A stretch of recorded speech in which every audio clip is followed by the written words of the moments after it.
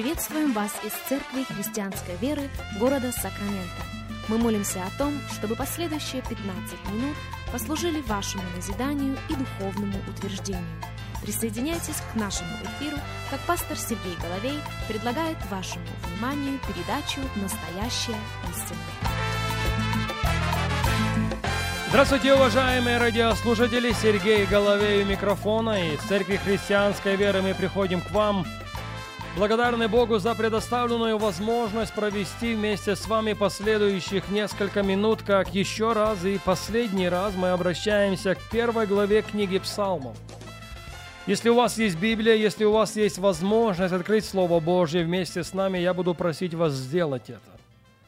Книга Псалмов, 1 глава, и в 1 стихе мы читаем: «Блажен муж, который не ходит на совет нечестивых, и не стоит на пути грешных, и не сидит в собрании развратителей.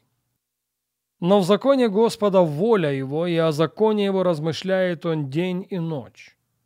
И будет он, как дерево, посаженное при потоках вод, которое приносит плод свой во время свое, и лист которого не вянет.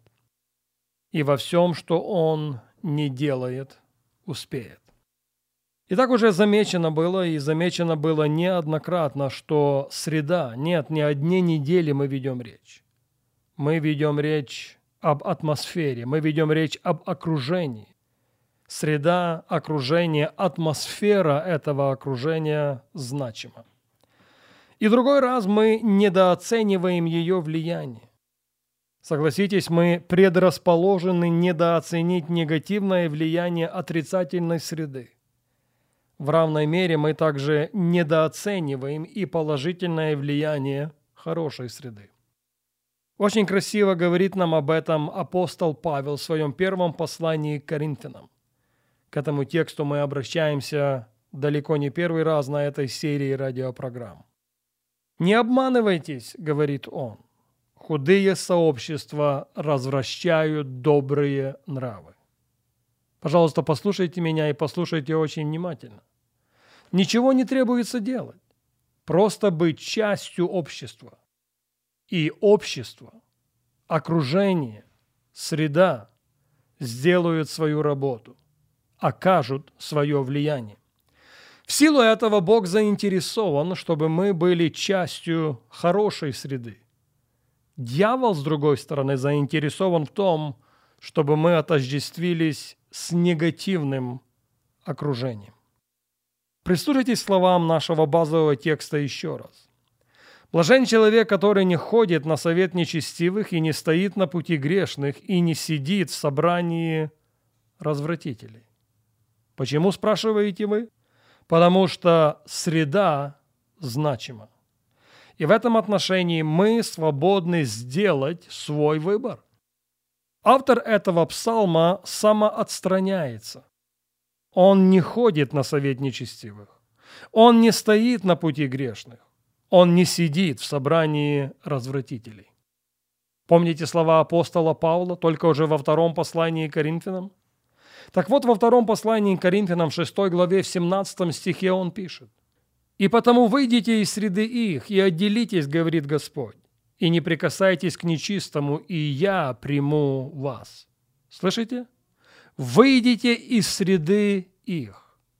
Выйдите из среды нечестивых. Выйдите из среды грешных. Выйдите из среды развращенных. И я, Бог говорит, приму вас. Как видим, мы свободны сделать свой выбор, покинуть одну среду, нехорошую среду, и подчинить себя совершенно другой среде. Так вот, продолжая чтение первого псалма, мы обращаемся ко второму стиху. «Но в законе Господа воля его, и о законе его размышляет он день и ночь». А что это, спросите вы? Это тоже среда. Это тоже атмосфера. Атмосфера, которая информирует и к концу дня формирует. И в 3 стихе того же псалма мы читаем: «И будет он, как дерево». Собственно, к этому сводится сегодня мечта Бога о каждом из нас и о каждом из нас без исключения. На нашей прошлой программе я цитировал для вас слова Иисуса Христа из очень известной 13 главы Евангелия Матфея. В Евангелии Матфея в 13 главе, в 31 стихе мы читаем: «Царство небесное подобно зерну горчичному, которое человек взял и посеял на поле своем, которое, хотя меньше всех семян, когда вырастает, бывает больше всех злаков и становится деревом, так что птицы небесные укрываются в ветвях его». Словами этих радиопрограмм, маленькое семя покинуло одну среду, чтобы отождествиться совершенно с другой средой. И оно выросло. Выросло, чтобы стать большим деревом. Я полагаю, как уже замечено было, что именно к этому сводится цель Бога в отношении каждого из нас. Чтобы мы оставили одну негативную среду и отождествились совершенно другой средой. Не просто для того, чтобы вырасти, для того, чтобы стать большим деревом, чтобы создать атмосферу, в которой люди будут чувствовать себя комфортно, защищенно, безопасно, чтобы создать атмосферу, которая благословит окружающих нас людей. Я не ошибусь, если скажу, что Христос уплатил за все, включая за то, чтобы ты и я, чтобы каждый из нас был носителем среды и распространителем атмосферы царствия. Не написано ли о нас, что мы Христово благоухание? Такой подход и такой взгляд – это серьезный и очень серьезный вызов.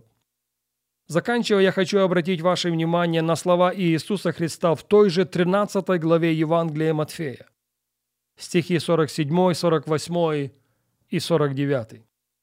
«Еще подобно Царство Небесное неводу, закинутому в море и захватившему рыб всякого рода, который, когда наполнился, вытащили на берег, и хорошее собрали в сосуды, а худое выбросили вон. Так будет и при кончине века. Изыдут ангелы и отделят злых из среды праведных». Пожалуйста, прислушайтесь к этим словам еще раз. Так будет и при кончине века. Изыдут ангелы и отделят злых из среды праведных. Большего от меньшего не отделяют. Сильного у слабого не забирают. К концу дня среда праведных будет больше и сильнее. И моя сегодня молитва о том, чтобы каждый из нас и каждый без исключения принял этот вызов на себя.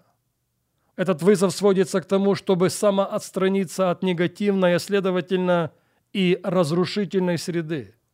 Среда действительно значима.